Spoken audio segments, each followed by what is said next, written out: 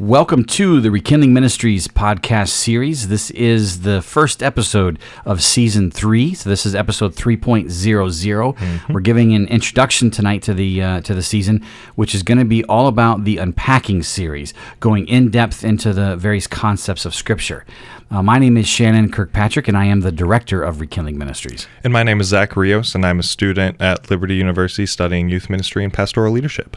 So first off, what I want to do for those that are tuning in for the first time is just give a real quick, as succinct as I can, summary of what Rekindling is all about, if you're not familiar with it. So I love the quote from Antoine de Saint-Exupéry that says, if you want to build a boat, don't go out and just collect a bunch of people and assign them tasks. Rather, first, teach them to long for the endless immensity of the sea. And what he means by that is, you can hire people to build a boat and they'll build the boat. But if somebody really is enamored of the ocean, its far-reaching shores, all the life, that's in the ocean, you can imagine that the painstaking, handcrafted care they're going to take when they build a boat. And I just love that quote. And so that's kind of the vision for Rekindling. The tagline for Rekindling Ministries is rekindling people's passions for God, others, and self. And so the goal that we do through these podcasts, through the workshops, the studies, the one-on-ones, all these things, the goal of Rekindling is to really rekindle or stir up passions for the almighty self-existent creator of the universe, to stir up passions for yourself and your life and how you're wired and what you're trying to achieve, and really to stir up your passions for other people of different cultures and different backgrounds, et cetera. Mm-hmm. Your neighbor, the stranger, the loved one, the enemy, and rekindling all of those passions and delight and all that entails, so that we can really make more of life. I think life becomes much more vibrant if we live that way. Mm-hmm. And the way that we do that through Rekindling is by applying the details of Scripture to the details of our lives. And that's something that we're going to talk more about in this introduction. And so that's just a quick recap or highlight of what Rekindling is all about. There's a whole lot more to that because obviously Gandalf gets involved in Tolkien and Lord of the Rings and Silmarillion and all that. But if you want to learn more about what we have to offer and where we came from and what we're doing, you can go back to season 1, episode 1.00. Mm-hmm. And the whole episode is just introducing Rekindling Ministries to people, and you can find all the details there. Yeah, and if you've never heard of us before, you're probably wondering what we're doing with season 3. Like, what were the first 2 seasons? Mm-hmm. And so I think it might be helpful to let you know what those are.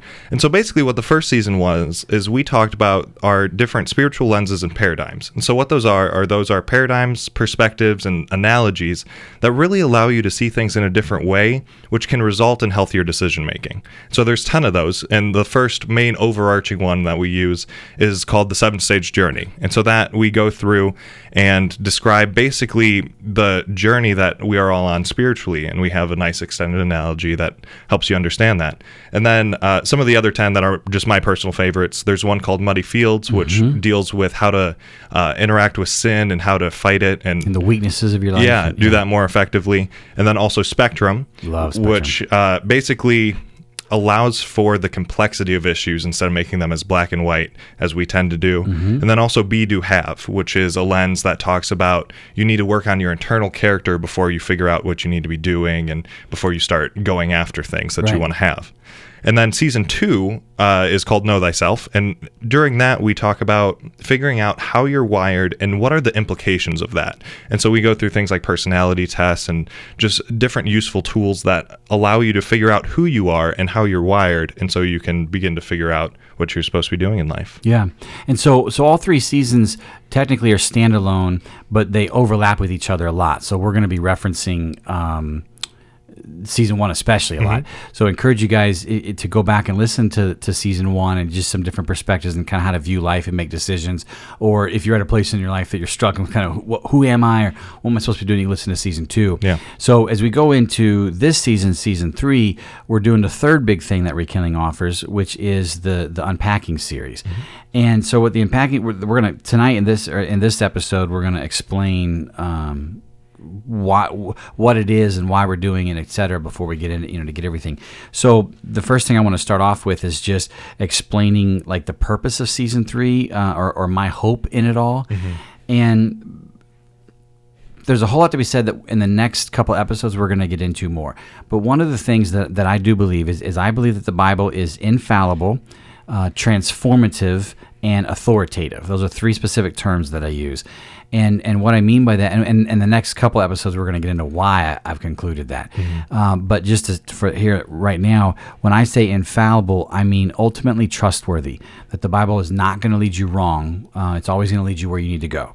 Transformative, I really do believe that if one begins, not just studying, but applying, we're going to keep hashing that point, but actually applying the details of Scripture to the details of your life, that it actually begins to change things. And third, I do believe it's divinely inspired. I do believe that this has come from God. I believe that it was, one of the phrases I say, it was penned by men, authored by God. And so because God is the self-existent creator, he's top dog, he's sovereign, then it becomes authoritative. And I believe that because it also is infallible and transformative, it helps with that.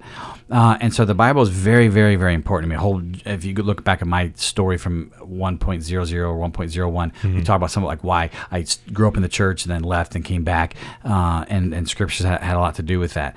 And so I really do. And when I came back to God and I was reading some of the details of the Bible, I was blown away by that. I'm like, I didn't know that. I didn't know that. I grew up in the church. I didn't know that. And I was really impressed with all of these details. And I recently, in the last year or two, a good buddy of mine has actually walked away from the faith, where he believes it's just myth now, it's not true, and he's going to go do his own thing. And he had made a comment to me once. We were kind of catching up on that, and he said, Shannon, you're smart. You'll figure this out too. And you'll walk away. You'll realize that it's all myth. There's too much contradiction in Scripture, etc. I said, no, I'm not going to do that. Not because I just want to tenaciously hold to my beliefs. The main thing for me is, and I gave him an example. So I had a fight with a buddy of mine. He was actually one of my board members, and I felt disrespected and was offended, and it was just causing some problems. And I was trying to figure out how to deal with that. And of course, my way is a alpha dog type A was to confront, which wasn't the right way, et cetera. And so was praying, was thinking about 1 Corinthians 13 and the love chapter, where the love is patient. Because I felt like God was like saying, "Well, do you love Him?" Like, well, of course, God, I love Him. And God's like, "Well, let's test this, right?" And so 1 Corinthians 13, are you patient with Him? Are you kind to Him, which means useful, etc. And so we started going through all these specifics, and I had already studied 1 Corinthians 13, so I'd gotten into the Greek and the context and really began to get a good idea of what love was. And as I was going through that list, I realized I wasn't doing those things with this board member, and so I went back and started applying those things, and things had been tense between the two of us. Well, it got figured out, and the friendship was restored. And so I told my buddy that had walked away from the faith, I said, listen, understand this. This is a Jewish guy writing in the first century in this backwater realm of the early Roman Empire. And he was writing a letter that we have copies of, and he was writing in Greek, which was the common language of the day. And he was writing, and he had a section on there talking about what love was in very technical Greek terms. And I have found that if I listen to this Jewish guy writing in backwater Roman Empire in the first century and try to actually apply these very technical definitions of the love concept that was written 2,000 years ago, and I actually applied that, it restored a friendship of mine. And that's just one example. I have a bunch of examples of that from Scripture, that these details are magical, that there's wisdom here beyond what humans can come up with on their own, And so I got very moved by that. And so I want people to dive into Scripture, see all these amazing details, and begin applying it, because it can transform you, right? And it's a trustworthy way to live your life. And so because I've heard it once said, the Bible's, this is kind of cheesy, but the Bible stands for basic information before leaving Earth. There's some truth to that. But anyways, I got very enamored of this collection of these 66 books coming together, and the wisdom that's offered, and that's difficult to apply them. But if you actually begin doing that, things can change. And so I got moved by this. And so in the first two seasons, and we even referenced this, I think, in some of the episodes, we didn't spend a lot of time in Scripture the first two seasons. We did some, right? But not a lot, and that was intentional. And that this season, this was the one we're gonna really be diving into Scripture. And so that was my drive of all that, was to get people intrigued. We're going to explain here shortly what all that entails, but to get really people intrigued in the Scripture and begin actually studying it and applying it. That's kind of what drove me to put this season together. Yeah, and I think my purpose just fits hand in hand with that, because I really want people to be exploring the details, because the details are just so helpful. Like you just said, well, do you love your friend? Oh, yeah, I love him. Okay, what about 1 Corinthians 13? And so when you say, okay, well, I love him in the general sense, I really do love him. What happens when you actually start applying the details of the Bible and you go through what you just said? Mm-hmm. Are you being patient, kind, all of these different things? Well, then the answer starts to change because you realize you allow for the complexity. And when you begin to explore that complexity, you figure out, man, I'm really not doing this to the level that I need to be doing it. Mm-hmm. And so that just allows you to get that much deeper into Scripture, mm-hmm. which turns into transformative life change, which you actually want. Yeah. So our goal is for us and the audience and rekindlers and everybody else to be more intrigued with mm-hmm. Scripture and its details and to actually begin applying them. So how are we going to go about doing that? Through the unpacking process. So let's take some time now to explain what this unpacking, so we do, these workshops, these 4-week studies in the unpacking series. So like we have, like with the Know Thyself was that 10-week study, and mm-hmm. then we did the podcast series to give a slightly different emphasis. So we had these unpacking series, and now we're going to be doing the unpacking season 3 for the podcast. So the first thing is I want to fully realize and recognize and admit that the Scriptures are complex. Mm-hmm. So you have all these different styles of writing, and we'll get more into this later, but there's historical narratives, and there's poetry, and there's wisdom literature, there's all that. Psalms and songs.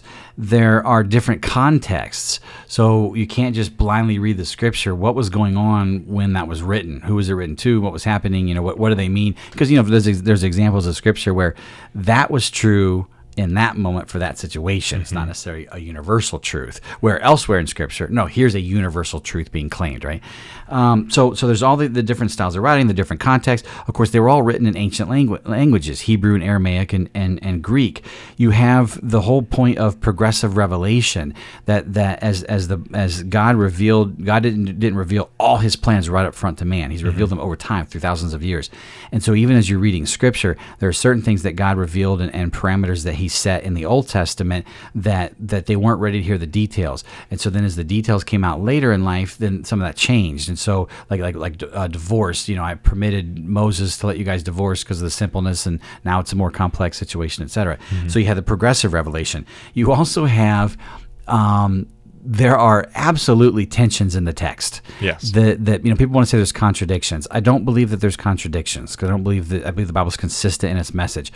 But I am fully willing to concede that on the surface it does appear that there are contradictions. Well, this verse says this, but then this verse says this. What's it supposed to be? And what I believe is if you explore a little bit and dig a little deeper, you realize that they're not contradictions. It's just tension. It's a balance. It's both this and this in this situation or with these factors, et cetera. So because of all of that, the languages, and you always lose something in translation when you go from an ancient language to a modern language, and all the different styles and the different contexts and backgrounds and all the tension, it makes sense that we have all of this. It's not necessarily a good thing, but it is the way it is. Mm-hmm. All this variety in people's perspectives on the Bible, theologies and doctrines, the camps that one holds to, et cetera. So it can get very, very daunting. And you get overwhelmed. It's like, I'd rather just have the simple version of this. But I feel like it goes back to Spectrum and some other things that you've mentioned to me about simplicity and all that, mm-hmm. That's not always the right way to go. And so I want to recognize the complexity of all of it and then ask that question, how do I approach this? How do I approach this complexity and feel confident that I'm somewhat getting to the truth of it all? Yeah, and I think it's really easy to say, I just want the simple answer. Like, I just really want that one verse, and that just nails it, and have it figured out.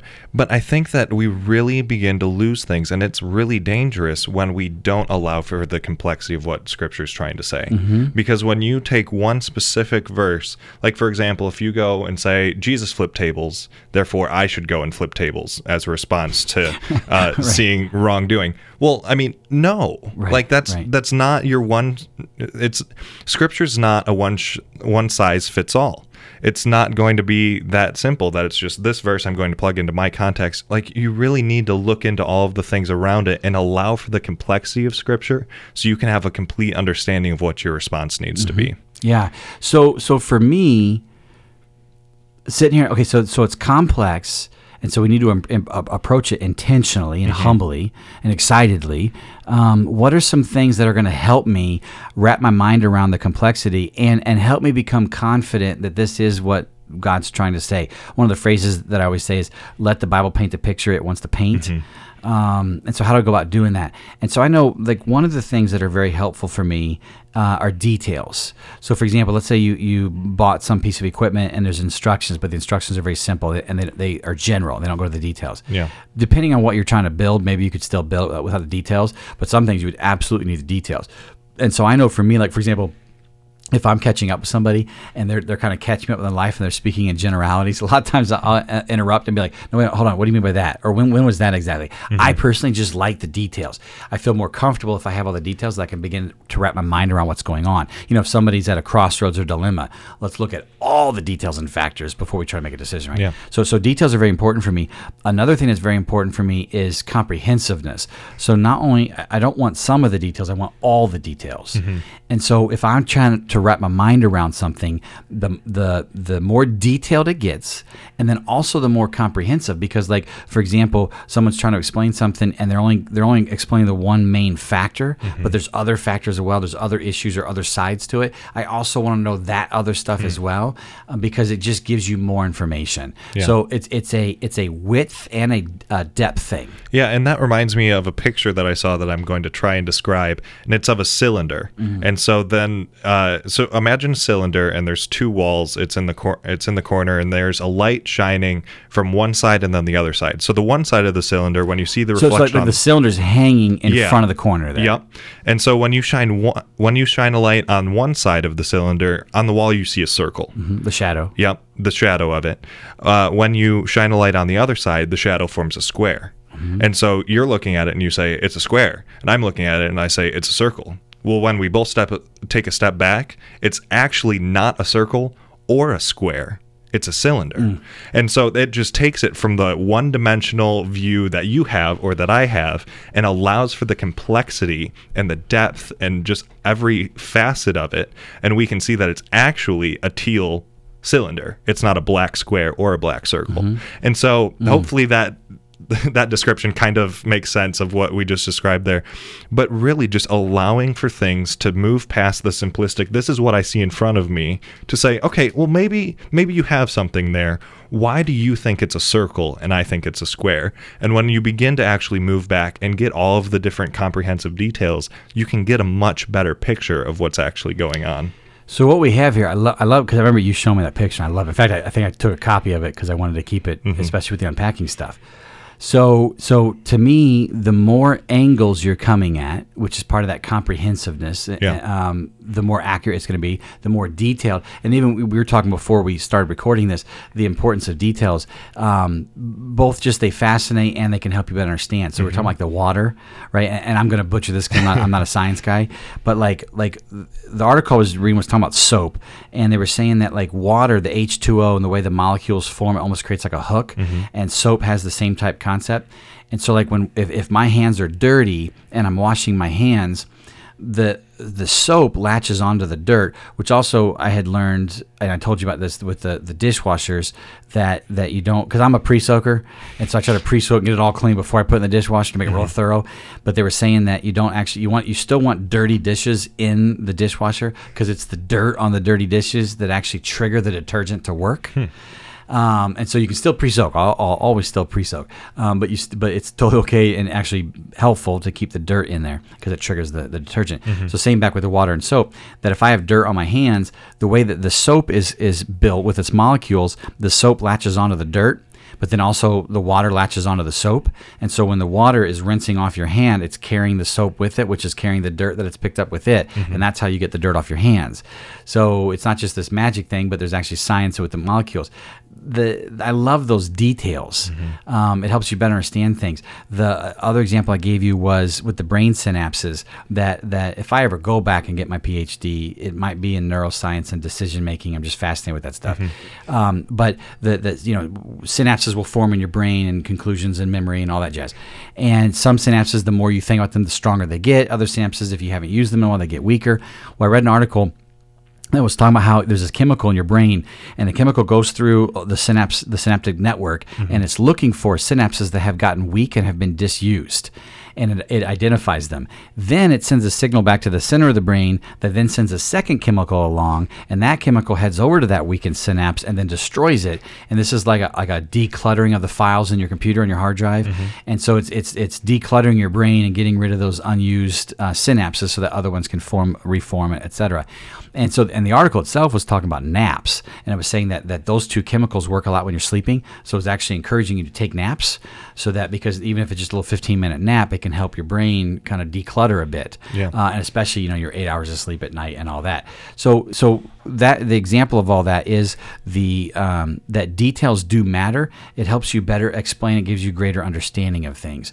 So when we're coming to Scripture, this very complex, varied Scripture, I'm convinced that details are really important, and I'm also convinced that comprehensiveness is important, because one of the problems that I've seen happen is I'll read some article or listen to a sermon, or somebody's teaching some lesson, on Scripture, on some Scripture concept, and they'll find some key passage, some a hallmark passage, you've called them, and they'll use that passage. They might reference one or two others, and they say, so here's the conclusion on this concept based on this passage. And the more that I've studied Scripture, there's 31,107 verses in the Scripture. That's a lot. And I have found that there were other passages, like later on I would find some other passage on that concept that wasn't mentioned in that article or that sermon, that actually had an effect on the summary. And if you had included it, it would have changed the summary a bit.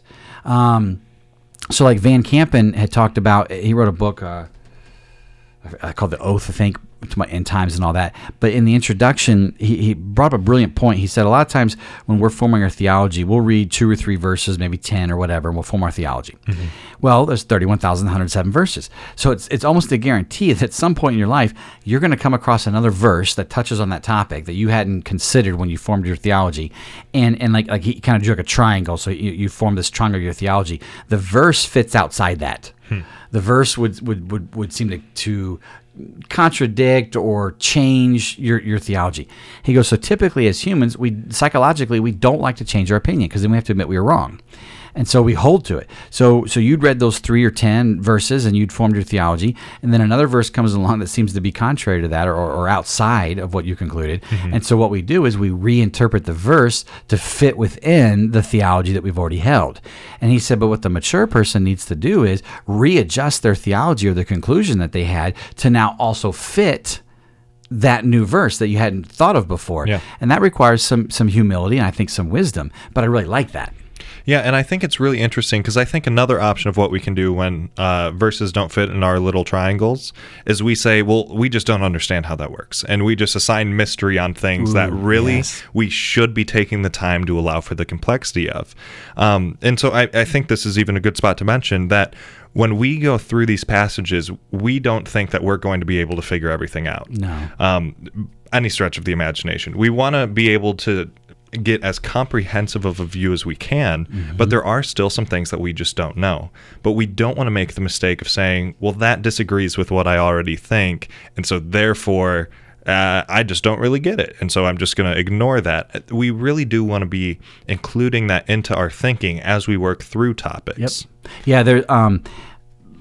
I don't know where I first heard this, but the idea of a powerful question you can ask somebody, a believer who studies Scriptures, where has your theology changed?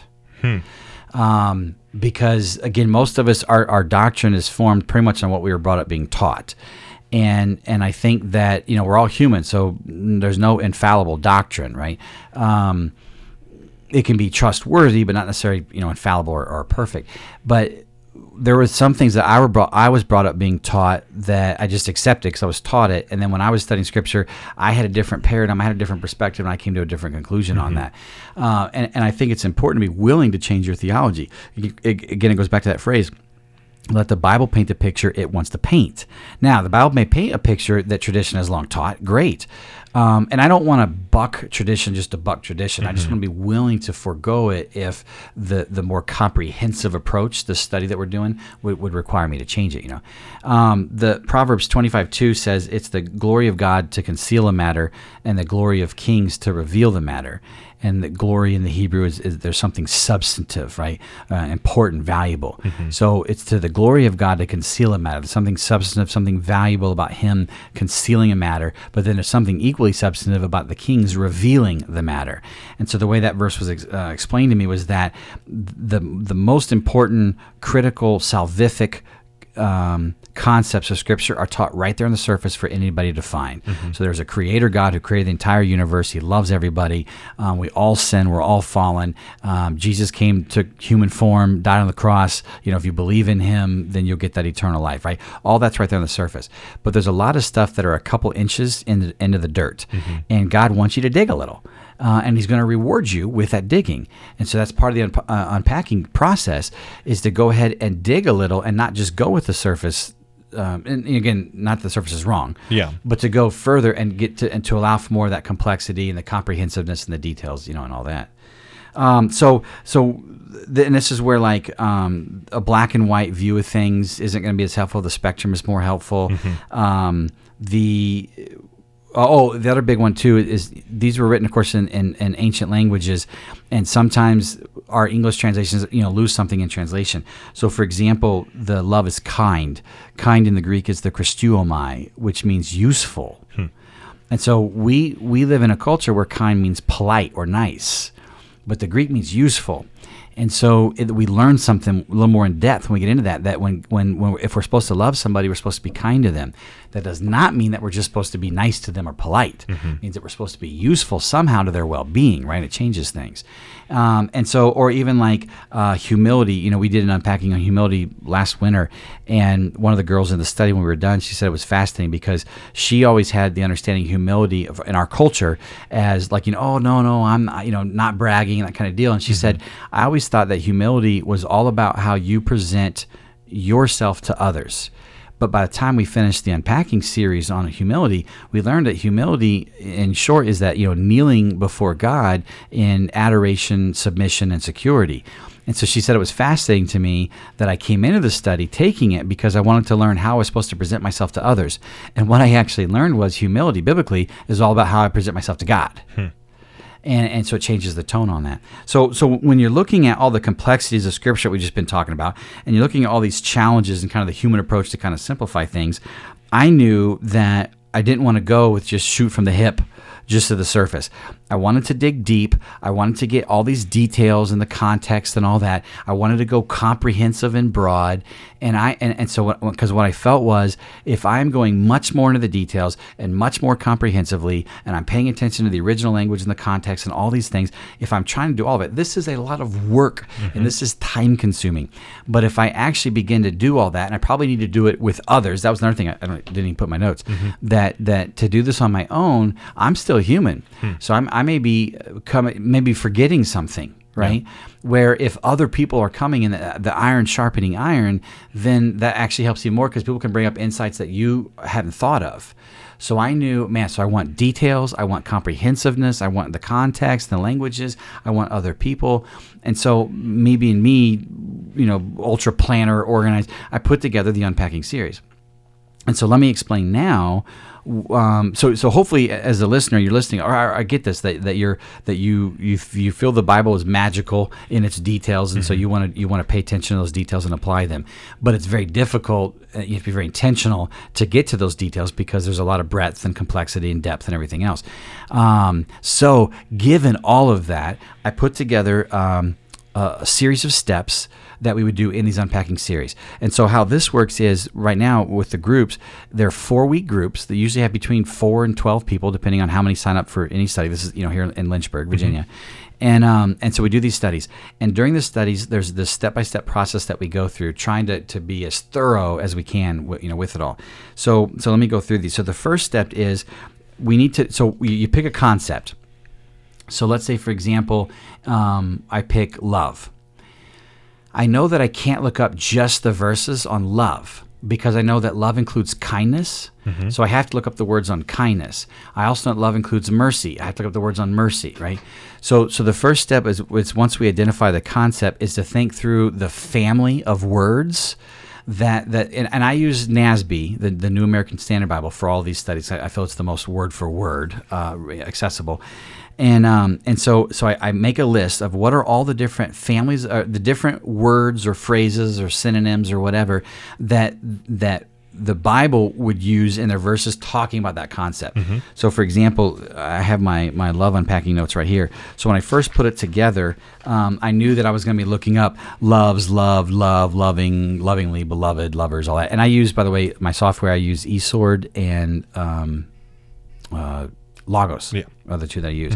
Anyways, so I looked up all those, and I knew that kindness was like loving kindness was a phrase that was used. So I had to look up kindness and kind and all those. I knew that affection, the emotional part, there's an emotional part. So I knew I need to look up all the verses on affection. I knew very quickly as I was looking at kind, the Hebrew word hesed or chesed means like loyal. So there's a loyalty aspect to love. So I have to look at all the loyalty verses as well. And cherishing, desire, being delighted in or delightful. These were all, so and what happens is I'll create a family of words, and then when I start doing the research, I'll find other words that I need to include in that family. So when we put all this together, I'm going to include that whole family of words. So another example, we are in the process right now of finishing up the power and strength study. So what were give us some examples of the family of words for that? Yeah, and so we have words like strength, strengthen, strong, mighty, mightier, mightily, power, powers, powerful, ability, able, arm, sick, weak, weaker, weakened, because if we're going to look at what strength is, we need to look at what weakness is. Weary, firm, firmly, ill, grasp, steadfast, vigor, vigorously, possible, compel, compelled, compulsion. And there's just a number of them. And then we also found some different words that we found have too many words to just include into this study. And so that's some of the concepts like save, salvation, and savior. So that's going to be a separate unpacking as we go through. Deliver, deliverance, that's going to be separate. And so just different things like that. Yeah, so this when I'm prepping these can get really intense. Because, like, for example, I wanted to learn, I love Mark 12, the greatest commandment is love the Lord your God with all of your heart, soul, mind, and strength. And then Isaiah 11, it's a messianic passage about the Spirit of the Lord will rest upon him, and there was a spirit of power. And so I knew that I wanted to do a study on power and strength. That's how we concluded it. But I knew that if I looked up all the verses that mentioned power or strength, that wouldn't be the whole picture, because might is also related there. And so I need to look up the verses that include the word might. And then, like you said, it'd probably be helpful to look up the verses that talk about weak or weary, which is kind of the opposite of being strong, because they'll give you more concept. So when you pick a concept, you can't look up just the verses on that. You need to be thinking of the family, the synonyms, so that it's much more comprehensive. And this takes a long time. Yeah, and I think it's worth mentioning that when you go through all of these different words that I just listed for power and strength, there's 1,600 mentions in Scripture. Yeah. So there's 1,200 in the Old Testament and 400 in the New Testament. Where, like, up here, how many just of the strength and strong? Yeah, so if all you looked up was strength, strengthen, and strong, you would find 454 verses. So 385 in the Old Testament and 69 in the New Testament, which when you compare 400 to 1,600, it's 1/4. You begin to realize how important it really is as you're looking up a topic to branch out into all of the different words that we just described. And you're probably already thinking this as you're listening. This is why this is so daunting and overwhelming. We had someone that's going through the love study right now. It's her first unpacking, and because there's a lot of word of mouth here in Lynchburg, and so you need to take the study, so they take it. And the first time they're just like, this is a lot of information, right? It's 1,600 verses on power and strength. Most concepts, like when you pick your first initial word, you might see it mentioned 400 times or 600 times or whatever. But then when you realize there's all the synonyms in the family of words, most concepts, I think the smallest we've seen is like 600 verses. Most of them run between usually 1,000 or 1,400 verses. When we did, so power and strength at 1,600. When we did knowledge, wisdom, and understanding, those all combined come out to like 2,200. When we did the evil sin study a year ago, it was like 3,200 verses, right, out of the 31,000. That's like 10%. It's crazy. So it is overwhelming and daunting, but that's the whole point of the unpacking series, is so that we can really begin to trust, man, this is exactly what the Bible has to say about this topic. So you pick the concept, you identify all the family of words and the relevant terms that you need to be looking up. Once I've done that, then you begin to look up the Hebrew and the Aramaic and the Greek. This is why these software is so important. So then I'll look up all the words. Here's all the Hebrew words that are translated into that concept, to that family. Here's all the Aramaic words. Here's all the Greek words. And now some of these times you'll have things like so this Hebrew word is only used once, and it's used to translate power or whatever. Yeah. But then like this, like for example, what's the main one for the power? I have no idea how to pronounce that, but it's used 288 times. Yeah, it's used 288 times. I think, let me see real quick. Yeah, Hazik. And then Hazak, which is a related word, is another 56 times, right? So that's like 300 times. Looking at the love study here, in the Hebrew, the main word is aheb, which is used 210 times, and ahaba, it's related, which is another 37 times. And then you have hesed, which is the kindness or the loyalty. It's like 245 times. And then in the Greek, agape and agapeo and agapeteos are all like a total of 309 times or so. Anyways, so what we do is once you identify the family, then you look up all the Hebrew and the Greek words, and you're looking at all the ones. What I usually do is, if that word shows up like 10 or more times in the Hebrew, or 4 or more times in the Greek, because it's a smaller thing, then I include it in the list. To try to include every single word just starts to paralyze you, right? Yeah. But anyways, so you make a list of, here's all of the Hebrew, Aramaic, and Greek words that are translated into that family, this concept you're dealing with, power and strength, or love, or whatever. So then once you have the Hebrew and the Greek words, we use the Strong's. Well, actually, I use several different dictionaries. I use there's a NASB dictionary and the Strong's dictionary, and there's another one that I use. So we're using different biblical dictionaries, and because they have slightly different nuances as to what these words mean. So we use a combination of them. So we'll look. So as a group, we'll look at, here's all the Hebrew and the Greek words that are used for this concept, and here's what they mean. Then what we do is we take the Webster Dictionary and Merriam-Webster and the Farlex Dictionary, and we look up all of those definitions, all the key terms in those definitions, to make sure we're understanding from an English perspective what each of those concepts mean. So, for example, if the word hesed means loyalty, well, then we'll look up loyalty in Merriam-Webster and Farlex to make sure we're getting the nuances. It's really fascinating, right? Yeah. When you do these. So now we're really getting to all the definitions. And once we've done that we've identified the family of words for the concept, and we've identified all the Hebrew and the Aramaic and the Greek words, and then we've looked up the definitions of all of those. And this is all done in the first week. I do the prep work ahead of time, but we go over it all in the first week. And so then what we do is we identify a preliminary initial work in progress definition of that word. So, for example, like with the love, as we went through all that, we find that there is an emotional element. There's also a loyalty element. There's also a like service element that we were seeing just alone in the. We haven't even read any verses yet, but just in the definitions.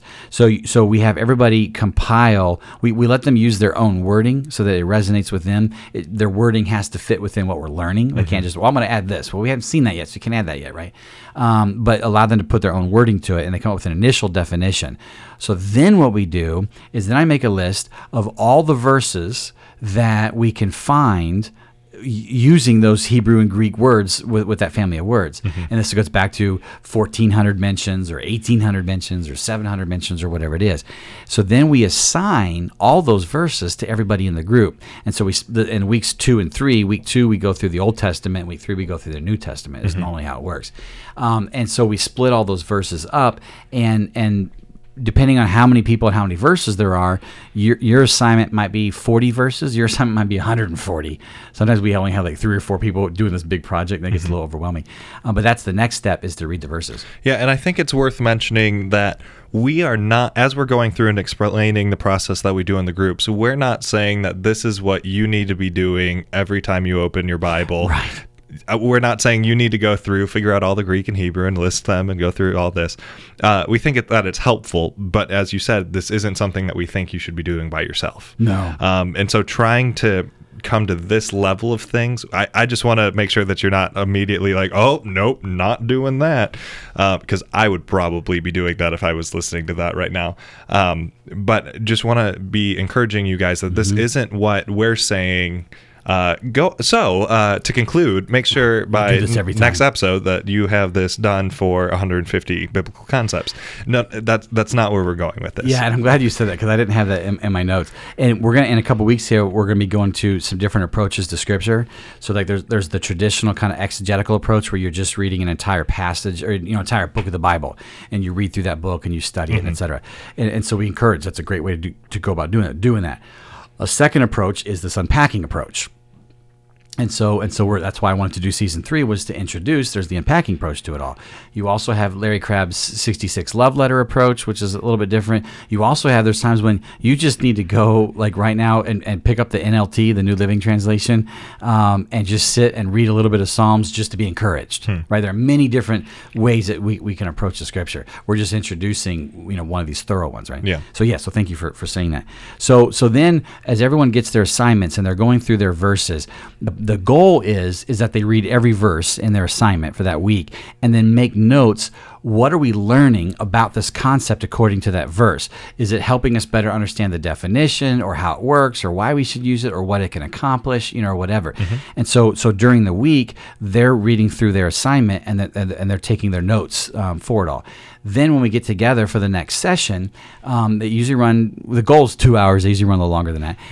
But over the 2 hours, those 4 to 12 people that are in the group just highlight, hey guys, here's a quick rundown of the especially repetition and patterns. This kept coming up, so I want to highlight this. I also saw this, which I thought was really cool. And so then they share, and I've got the whiteboards up when we're meeting, and I'm taking notes, everybody, based on what everybody said, and trying to compile all these insights. You'd be amazed, you wouldn't because you've done it, but the listener would be amazed at how often the Bible repeats itself, where like when someone gets to their section, like, yeah, I saw the same thing. That kept coming up in my section as well. Well, that kept getting repeated, so we know that's a key component to this concept. And so we do that for the Old Testament, then we do it for the New. And so we compile all of the insights and observations and repetition and patterns and themes that everybody was learning from their sections. And this is where it is important because it's like, well, I don't trust their insights, Well, they don't trust yours because you're a human and they're a human. But what we have found through the studies, it's so helpful to do this in a group, is that there really is a lot of confirmation. Or if like someone sees something, someone else might challenge it, and then we can talk through. And once we talk through the challenge, we realize, oh, this is what it is, right? Yeah. So it's very helpful to do that in the group, and so it's a trusting in others to do this. Part of the body of Christ coming together to do this, right? Yeah, and it's interesting, just in different discussions that I've been a part of, how having the definitions of English words at the beginning helps so much when you begin discussing things later. Because if you're not on the same page with your English definition, you're never going to be on the same page with the actual biblical definition of things. Because if we're sitting here using the same word in different ways, then we're going to be talking past each other all day long, and it doesn't actually help move forward. Yeah, this whole unpacking process really helps. It highlights the importance of definitions, and you'll see this when we go to each of the other episodes we're recording. Everything we're going to give examples of how all this played out. So once then, by the end of that third week, we've now compiled all these different insights and observations that we've gleaned. So we had the original wording and the definitions, and then now we have the verses themselves flat out stating this, whatever this is, right? So then we get into week 4, we bring it all together, and so we compile everything, and the goal is to answer 4 key questions, and they know the questions ahead of time. And so again, I'm hoping as you're listening to us and going through the series, understand here's what we're trying to answer. So the first question is, given all that we've learned now, what is the biblical definition of this word? What is the picture the Bible's trying to to paint of it? You could use your own wording as long as it is accurate within the parameters that the Scripture is set. So what is the definition of the concept? And so the idea is a lot of these, there's a very complex definition, but then you'll have a simplified summary of it. And to me, it's better to go to the complex version first and then find your summary than just to jump to a summary, right? We discussed this earlier with simplicity. So anyway, so what is the definition? Second question is, how does it work? So how does one achieve it? How do you use it? What are the nuances to all that? That's the main thrust of the study, is really getting to that second question. The third question is, what are the benefits of using this? So if it's a positive concept, love, peace, joy, whatever, what are the benefits if you actually acquire more peace or you're more loving? Or if it's a sin, we're studying jealousy or something like that, or greed. What are the benefits to avoiding that, right? And a quick side note on that, a lot of what we do in Christianity is out of obligation. So we're told, hey, if you're a believer, you need to do this. That's true. But I found that obligation doesn't always move somebody to go full out. And motivation is the key to all this, that we need to be motivated to do these things. And what I found is Scripture agrees with that psychological truth, that if one can actually begin to appreciate the benefits of something, they're more likely to achieve it. And so all through these unpacking studies, it is amazing to me. We haven't done a single study yet where it hasn't listed at least 5 benefits. Some of them listed 10 or 20 benefits that come from doing this. Like the humility study, I think we had like 20 or 24 benefits or something like that. And so in the study, what is the definition? What are the nuances of how it works and everything? And then what are the benefits, the motivations to actually pursue this? And then the fourth question is the practical application. So given where you're at in life right now, of course, everyone's in different places. Like, for example, when we did the fear study, a number of the people signed up for the fear study because they deal with a lot of fear and they wanted to try to conquer their fear. And so they took the study so they can learn more about it. And so what's the practical application going from this point forward, given everything you've been learning? What's one small little change you're going to make, as you go through that? So that's the entire process. So you can see, we're talking usually between, 8 and 18 hours of prep time. And then we have the 8 hours, 10 hours of class time. And then you have combined, good grief, 20 or 30 hours of research time, right? So there's a lot of time and effort put in all this. But we have, both you and I, have found value to this. So for me, what's one thing I've seen that has really encouraged me to keep using the process, and then what's one of my favorite unpackings. The big thing for me is, and I use this like tree forest analogy, that when you pick some concept and you're unpacking it, imagine like the trunk is like the main point of what this concept is. The roots would represent like where it's coming from, why God has instituted it into His plan, etc. The branches would be like how to carry it out, how to actually do it in all its details, its implications, etc. So with that, every concept is its own tree. And we found that a lot of these trees are right next to each other with intermingling branches and intermingling roots. So like, for example, the humility study, we also had done a faith study. A lot of the same things were coming up in the humility study that came up in the faith study. And so we realized like those two trees would be right next to each other. And then the hope tree is also right near both those. So like the hope, humility, and faith trees all grow up right next to each other. And so you imagine a forest on that. Now, one of the things, though, is with a forest, then there's trees at opposite ends that aren't connected. I have personally found almost every study we've done somehow links with one of the other studies. And so I'm like, how would that work? And so I kind of bend the forest in. So imagine like a space station out in space, and it's like this huge sphere. And on the inside of the space station, on the inside of the sphere is the forest. And so the entire inside of the surface is all the forest. So the trees are all, as they grow up, kind of grow towards the middle. So even in the middle, they're all interacting with each other. And so that's kind of the visual that I've gotten, because we've done this we're going in our third year now doing these unpacking studies. We've done 24 or so so far. I am blown away by how much all of these individual studies confirm each other. So sometimes there's some controversial things. Oh, I don't know if I believe that. But then another study reaffirms that is the truth of it all. And I'm blown away by that, and I'm really encouraged by that. So that's one of the big takeaways I've gotten from this.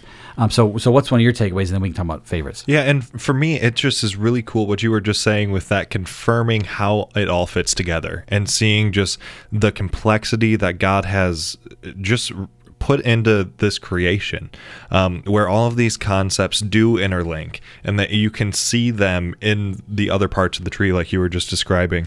And because it's so contrary to what we want, because we want just whatever's simple. We just want it to be quick, easy. I want to be able to write it in a sentence, put it on a Hallmark card, and send it off, and we'll have a grand old time. But that's not actually how it works. And something that we've talked about before is there's a difference between something being simple and something being simplistic. And so and what I mean by that is when we're actually describing what we found in this whole process, we do try and boil it down into something that is simple that we can remember, because then we can actually begin to move forward with it. But that's in contrast to it being simplistic. So simplistic would just be you find a verse, God is love, so love one another. Perfect, love, cool, we're supposed to do it to others. that just doesn't encompass everything that Scripture teaches about love. Right. And so tons. Yeah. And so when you actually begin to boil that all down into something concise, yes, but it allows for the complexity. And then when someone says, well, why'd you choose that word in your definition? There's actually something behind it instead of just, it sounded good. And so I just think that that's so important, and probably the study that has stuck out the most to me personally, and that I've just seen really impact my life is, and this is going to sound weird, but it's the evil and sin study that we did. And I think that once we actually go through that study, it will make more sense why that one was just so impactful to me. But it was actually really encouraging going through all of that, which again sounds really weird. So I would encourage you to listen to that one, whichever one it's going to be, because it was just really cool to study for 8 weeks the 3,200 verses that talk about that concept and see that it is a relatively simple thing, but it's also really complicated, and it touches so many aspects of theology. Yeah, so we did a 4-week study on good, and then we did a 4-week study on evil and sin that turned into 8 weeks because we realized there's too many verses. And then we did a 4-week study on suffering. Yeah. So that 16 weeks was good and evil and suffering, and getting into why does a good God allow evil and suffering. So that, I'm with you. That was a huge one for me. The patience one was a very convicting one for me. So based on that study, my definition of patience biblically is a choosing to cheerfully endure the bad happening to you, refraining from enforcing what maybe do or right or do in the moment for some other good. Hate that verse, or hate that definition. Yeah. Hate it because I don't want to do that, but realizing that's the definition and learning. But one of the benefits, it talks about how patience is more valuable than capturing a city from Proverbs. So there's a lot of value to it. It's actually very freeing. If you actually apply patience, it actually frees your mind, less agitated, right? So there's a lot of benefits to it all. So patience was a big one. When we did I did one on maturity / sanctification. So going back to the 7-stage journey, you have the boat riding and the water walking. And so getting into the water walking and what maturity and sanctification looks like, it's kind of a leveling up in your faith. I really enjoyed that one. The anger one I really, really liked because it was controversial, kind of it recast what anger and wrath is all about. What else did I really like? I always love the heaven study, the kingdom of heaven. The love study, we've done it twice now, has been really good. So there's a bunch of good ones with that. One other thing that I wanted to say with this is, hopefully you can see how thorough we're getting here. And Zach, you already mentioned this. This does not mean that we're 100% correct. So for example, when we did the joy study, my favorite verse on joy, Malachi 4:2, for those of you who revere my name, the Son of Righteousness will rise with healing in its wings, and you will go out and leap like a calf released from the stall. The joy study, we had, joy, joyful, joyous, enjoying, delight, all those came up. None of those family of words show up in that verse. So Malachi 4:2 never actually even came up in our search, even though clearly that verse is talking about joy. The family of words aren't actually showing up in it. So one thing I want to admit or whatever with this study is we haven't found 100% of all the verses that touch on that concept, because we also may have missed a key word in that family of words, right? We don't always look up the opposite. Sometimes I forget what I'm putting together. So we don't have 100% of the family of words, though it's pretty close. And so we don't have 100% of all the Hebrew and Greek words that were used, but it's pretty close. We don't have 100% of all the verses, but it's pretty close. Even when we find all the verses, we're not 100% researching them contextually, insightfully into it. So even in the group discussions, we're still missing things, right? So there's still missing some things with here. I really do believe, I don't think you can put an exact percentage, but just kind of ballpark, that given the unpacking approach, we're still probably by the time we finished, we've probably still got to 92% of the understanding of what's going on, which is way more than the 10% or 15% you would have got reading that one article touching on that one passage, right? Yeah. So I want to admit this is not 100% conclusive, 100% accurate, but wow, are we going way above and beyond than any of the studies that are typical approaches I'd seen, when I was younger. So anyways, so that is the unpacking series. So now that you understand what that is, you can understand the season 3. we had first talked about when we were planning season 3 of just like there's 4 weeks, for 4 sessions for each unpacking. Maybe we'll do 4 episodes for each unpacking concept. It's like when we do power and strength, we'll do 1 episode on the definitions, 1 episode on Old Testament verses, etc. We realized that wasn't going to really work. The formatting didn't work that way. So what we decided was we're going to do 1 episode for each concept. Some of the big ones like evil sin will be a couple episodes and love will be a couple episodes. But the far majority would be 1 episode. And what we're going to do is we're going to give you a summary of what we learned from that 4-week unpacking. Yeah, and it's worth mentioning that we are not going to try and fit 8 hours of stuff. We're not going to walk through the 8 hours of how we got to that, the 10 hours of prep. We're not going to do that to an episode because we don't want to sit here in the studio for that long and you don't want to listen for that long. Right. And so what we are going to do is we are going to just go with more of the results and not the process, which is why we just spent almost 55 minutes going through what that process looks like for us to get to this point, because it's important to us that you don't think that it's just these 2 guys that you're listening to that came up with these ideas. Some of them might be kind of different from what you've heard before, and it's just really important that you realize where our hearts are. We are searching Scripture, tearing through it, trying to figure out what the Bible is actually saying. And we want to communicate that in a way that's memorable and that can actually impact people. And so we aren't just coming up with this willy-nilly, like what we want. We're not coming up with a definition and then trying to proof text a couple verses with it. This has been a process that we've gone through, and it took us an hour to explain the process, not to go through it. Right. And so we want to make sure that we make that clear, that as you go through this season and you hear these different things, you might disagree with the conclusions we come to, but we think that it's important that you realize, and we may be wrong with those conclusions. Very well, we could be. But it's just important to us that we communicate that it wasn't just by chance that we came to what we came to. Yeah. Please try to trust our heart. Please try to trust the process, even if you don't trust the conclusion. That was really well said. I know, I joked, there was, when we did the evil sin, again, it's 4 weeks of good, 8 weeks of evil sin, 4 weeks of suffering. So it was a 16-week study. And I think almost everybody, there's like 10 or 12 people in that group, actually went through the entire 16 weeks. And so one of the girls in the study, I had first met her at a Know Thyself. One of her friends had taken Know Thyself, told her to take it, so she took it. And she really liked it. So then she started taking some of the unpacking. And so as we were nearing the end of that entire process, she told me, she said, Shannon, and she said this in front of the whole group, she's like, when I first met you in the Know Thyself, and I was really liking that, you made some comments about some things about evil and sin, that kind of deal, and I didn't agree with it. And I thought, this might be heresy, like that's so not what I've been taught, etc. And so I immediately pushed back on it. I didn't verbalize it, but I pushed back on it in my head. But now that we've gone through, like closing on here on 16 weeks of good, evil, sin, and suffering, I get it. I had to walk through and see all the dots get connected, but I get it now. There's a lot of that in unpacking for my own journey and also for the journey of anybody that's taken it. And so there's been times where I really wanted to believe something from Scripture, and I even was able to proof text it with a couple verses. But then when I went through the unpacking study, I couldn't proof text that anymore.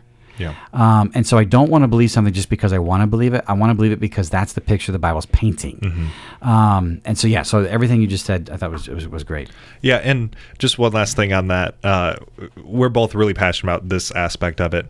And it's worth mentioning that we would both love to actually sit down and walk all of you through all of the different points that we went through to get to the conclusion. Like we don't want to just say, well, this is the answer, because we think that there's a lot of value in the process of discovering the answer. And so with that being said, just know that we would love to do that, but we recognize that we can't. We can't, yeah. And so this is what we've come up with in order to present things that we hope will be helpful in a way that is actually we can do. So one of the things that we'll do, because we'd rather persuade and walk you through it than just tell you, but given the podcast, it can't work that way. We're going to I'm going to put the PDFs, because the documents usually run between 15 and 30 pages, depending on the concept. we're going to have the PDF versions of those available online for purchase. So if you wanted to do the process, you're like, oh, I don't know if I agree with that, or I want to see how they got there or whatever, then you can purchase the PDF, which will include all the definitions and the wording, the family of words, all the verses included, all that, everything's in there. It's the binder that we use when we go through the studies. You'll be able to kind of do that on your own. So what we are going to do then in the episodes is we'll mention, here's the concept. We'll answer those 4 questions. So given everything that we learned, and sometimes we'll have guest speakers. So Zach and I will always be here. I've done all the unpackings. Zach's done a huge chunk of them. But in the unpackings that he hasn't done, he's still going to be here, but we'll bring somebody in that did do the unpacking, and then 3 of us will kind of discuss it all. But we will give you, we'll answer the definition question. So, and we'll each, and you'll see that we'll have slightly different answers, but they're usually on the same page. We'll give you, here's the definition of the concept based on the research that we did. And then here's how it works. Here's how you acquire it. Here's how you use it, et cetera. And then we'll give the benefits. Here's the benefits and the motivation to actually go about doing this. And then we're going to spend a lot of time on, and we'll talk about some of the challenges and implications. So like if it gets a little bit controversial, we will try to include some of the verses that we had read that helped us come to that conclusion. So we're not just like blindly, telling you to accept it. And then we're going to spend some time in the application where, what did this study do for us? And then we want to encourage you and just spend some time with you, the listener, on given that this is what this kind, humility means this, or love means this, or whatever. What does this mean for you? Like how should this change the way you live your life? And we want to spend a lot of time on that. So that's going to be kind of the layout for each of the episodes. Now, and the goal of all that is I really do want to encourage you. This goes back to the 7-stage journey that Zach mentioned earlier, trying to get, if you're not a believer, to get into the boat and recognize Jesus is the divine master, in the flesh. But if you're already in the boat, you already are a Christian, to get out of the boat onto the water and really begin transforming and maturing, becoming that complete version of you. And so we're hoping that unpacking goes a long way. Like the Know Thyself goes a long way in that. The lenses go a long way in that. This unpacking series goes a long way in that. And so the idea is we're trying to, it goes back to that PUAB that we've talked about in the past, that we're trying to change your perspective to increase your understanding, which is going to improve and strengthen your attitude, which will then change your behavior, right? And kind of how you live life. This goes back to the eternal, internal, external lens of just trying to have a more eternal view of things. So like with the humility study, taking more eternal understanding of humility rather than an external or earthly understanding. And then the be to have you mentioned, it's going to show the importance of slowing back down, developing your internal character before you go about changing behavior, all that. So it's just encouraging you in your growth, in your transformation, to rekindle your passions for God, others, and self, right? So know that also this is going to be an ongoing season. So we had 10 episodes with the lenses. Down the road, we may add another lens or two, and then we'll record that episode. Know Thyself is going to probably just stay at the 10. Oh, by the way, I haven't told you this yet. So this is live. You're hearing this now. We're actually rolling out a Know Thyself 2. It'll be a study that we're doing here in Lynchburg, probably later this fall. So, anyways, so where those were more like finite, we're in our 3rd year now of the unpacking series. So we've done at least 24 different topics. So we already have a bunch in the belt or in the bank, right, to start recording.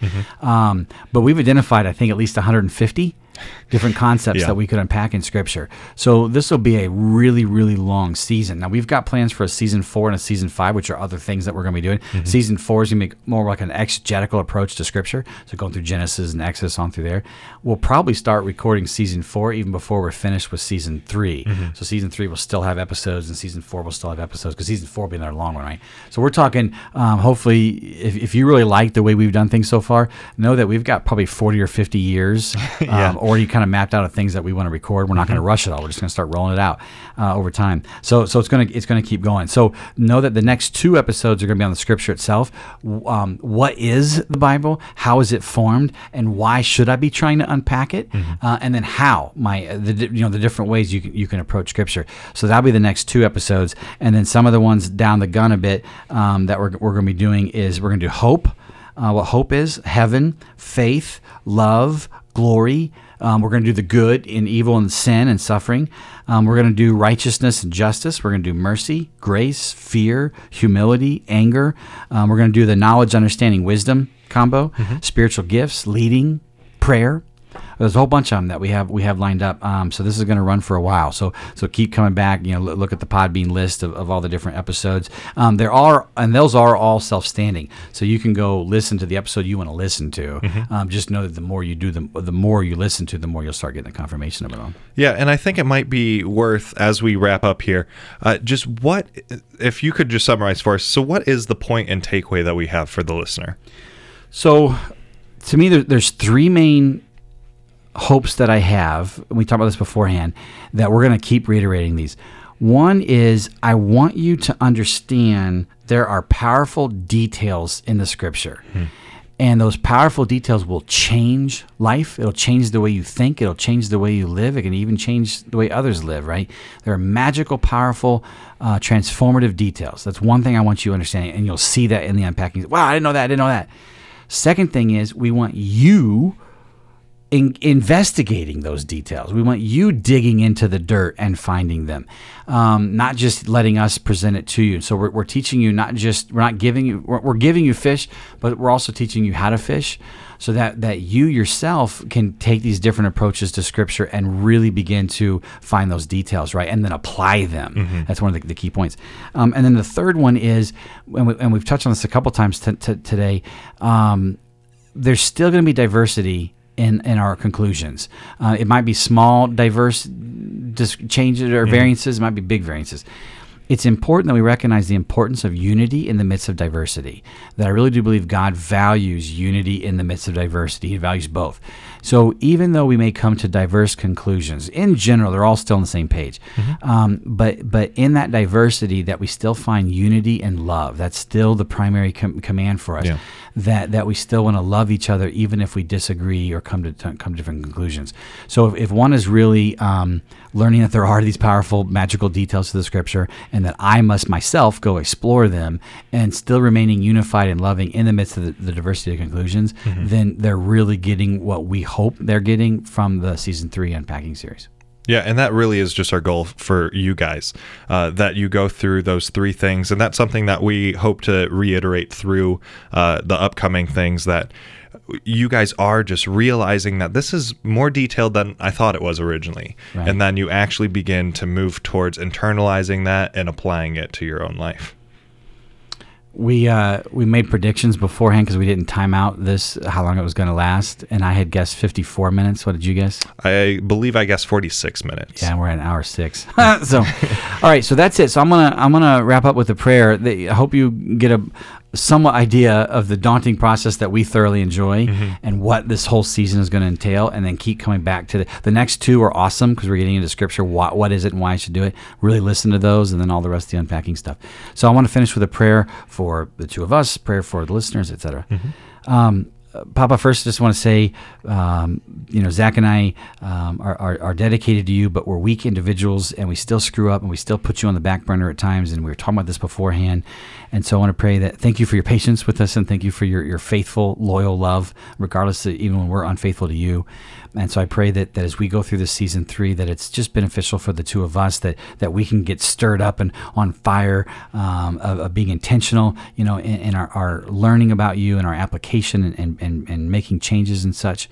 And then I pray the same for the listeners, that as they're coming and they're listening to all these different episodes, that, Lord, you're nudging someone to listen to the episode they need to listen to. And if they didn't have a lot of hope in their life, someone points them to the hope episode, and they can just listen to that. They can understand what hope is and why it's so good to be hopeful, and help them find a way to be hope-filled. Or if it's with better understanding what anger is and how we're supposed to rid ourselves of all anger, or what Christian maturity is, or patience, or evil, why you, this good, perfect God, allow evil.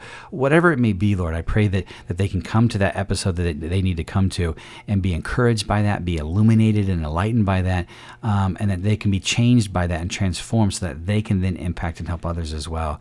And so, Lord, we ask that you take this as an act of worship, that we're trying to put ourselves, kneel before your way of doing things and understanding your approach, and trying to be obedient to that. And I thank you ahead of time for what you're going to reveal and the changes you're going to make through this season. We love you for that, God, and we thank you for your love. Amen. Amen.